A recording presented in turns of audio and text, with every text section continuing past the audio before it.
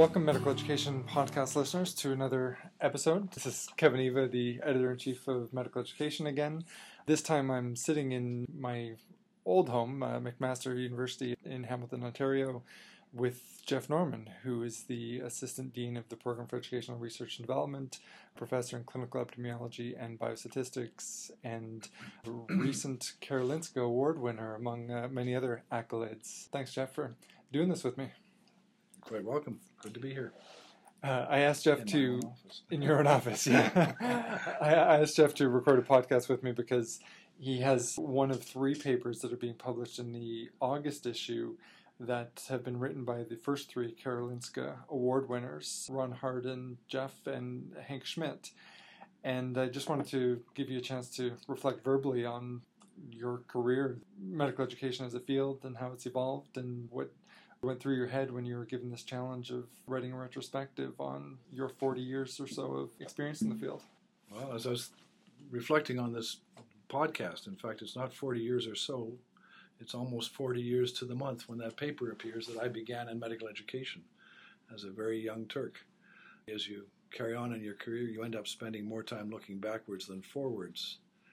And so inevitably I look back on the many generations of people I've known in the field and the way the field has changed. Now, I guess it's easy enough to plot progress in the field in terms of the nature of the questions we're asking, the kinds of methodological games we're using, and so on and so forth. But I guess it struck me as I was looking back, not so much that, but the nature of the people who've been involved in the field. I got into medical education, like many, in kind of the 1.5th generation.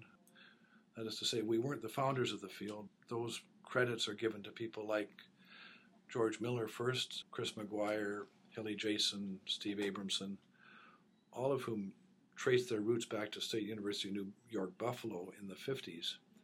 I came along in the second generation in the late 60s and early 70s. And one of the things that characterized my generation, particularly in North America, was that all of us kind of looked up one day with a dazed look on our face and said, what am I doing in medical education? And the answer was basically we had mortgages to pay and mouths to feed. And many of us came with delightfully atypical and frankly useless backgrounds. I guess my PhD in nuclear physics, however impressive it sounds, exemplifies the fact that I assure you that despite some recent writings to the contrary, quantum mechanics really says very little about the nature of learning. Well, in the paper, you used generations and immigration as a metaphor for the evolution of the field, which I found quite intriguing. Would you mind elaborating on that for the listeners? Well, my generation was a generation that kind of left for the new world of medical education, hoping for a better place. It really does resemble a lot the early ways of European immigration to North America, I think, in that we came with skills in some domain that we never were able to apply when we got to the New World. It wasn't exactly that we ended up in menial tasks, far from it, but I think we approached those tasks in fairly menial ways in retrospect. The field was almost boring. We were proving what seemed at the time to be self-evident truths. There were times when I began the career where I really started to look in the mirror and say, what are you doing here, Jeff? This is only one shallow step above Pepsi versus Coca-Cola. And of course, in hindsight, the reason for that was because none of us possessed the right kind of specialized knowledge to really bring a better conceptual understanding of the nature of learning to the job at hand. And all of us in that first generation really were distinguished by the fact that whatever prior experiences we had were by and large irrelevant.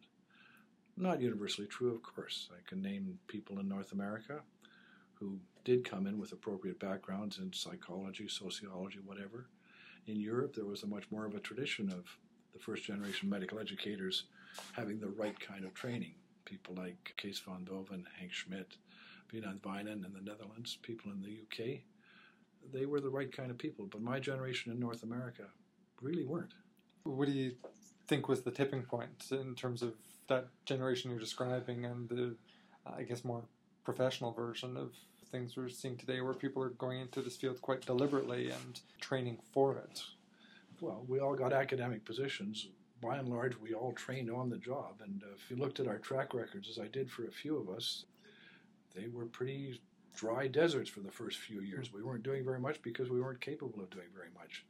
And so our training, such as it occurred, arose on the job, and arose at least in part because we managed, many of us, to get particularly fruitful collaborations with people who really did know their stuff, whether they were psychologists or sociologists or whatever. And once we acquired some of those special skills, then we became more productive, and gradually, very, very gradually, we started to call ourselves something else. I mean, it's only fairly recently that I've called myself a psychologist. Once we've started to get that kind of specialized knowledge, then we were in a position to start cloning the species like all good academics. And in my case, that meant bringing in youngsters, like some young fellow named Kevin Eva, who learned a PhD in psychology, in cognitive psychology, and had the benefit of a supervisor and a mentor who was a card-carrying cognitive psychologist, Lee Brooks, and who taught Kevin all the real understandings and skills and theories and conceptual metaphors that psychologists know. Well, in fact, most people wouldn't even know that I went into cognitive psychology purely because that was your advice on how to have a career in medical education.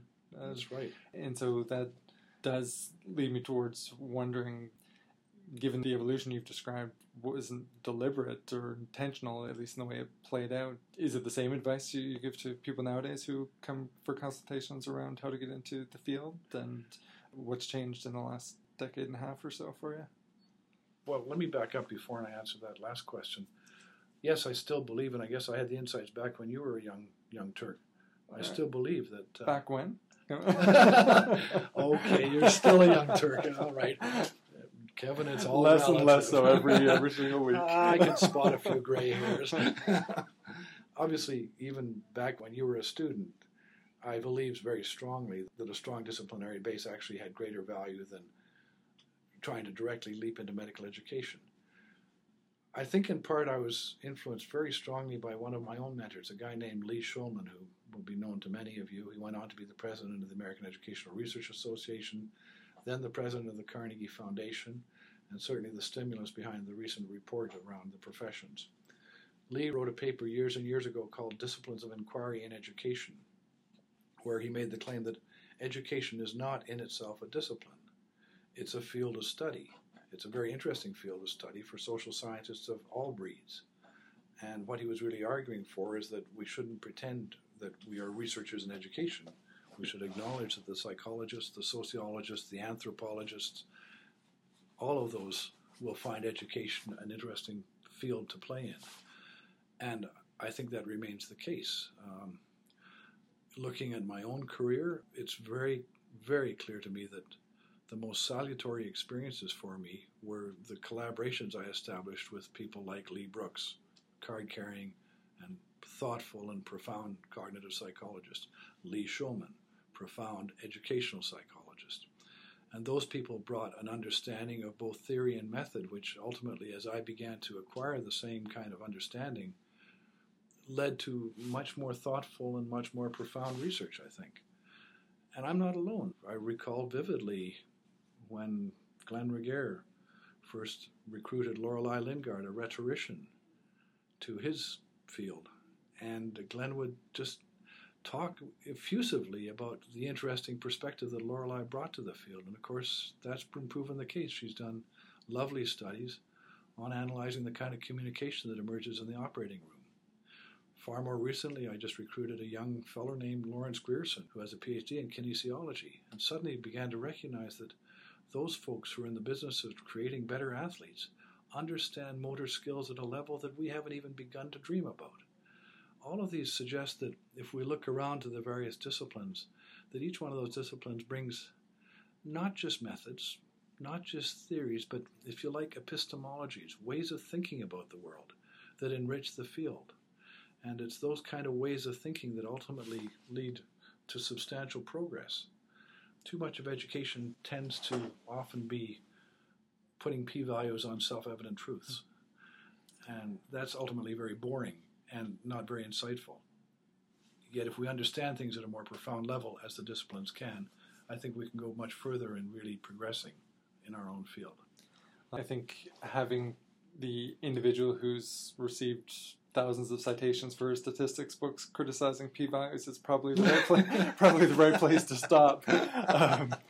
On behalf of the field, I'll thank you for laying the groundwork for such a fertile field that many of us are now enjoying working in, and it goes without saying that your contributions have been absolutely immense, and so thanks for that and for being part of this podcast.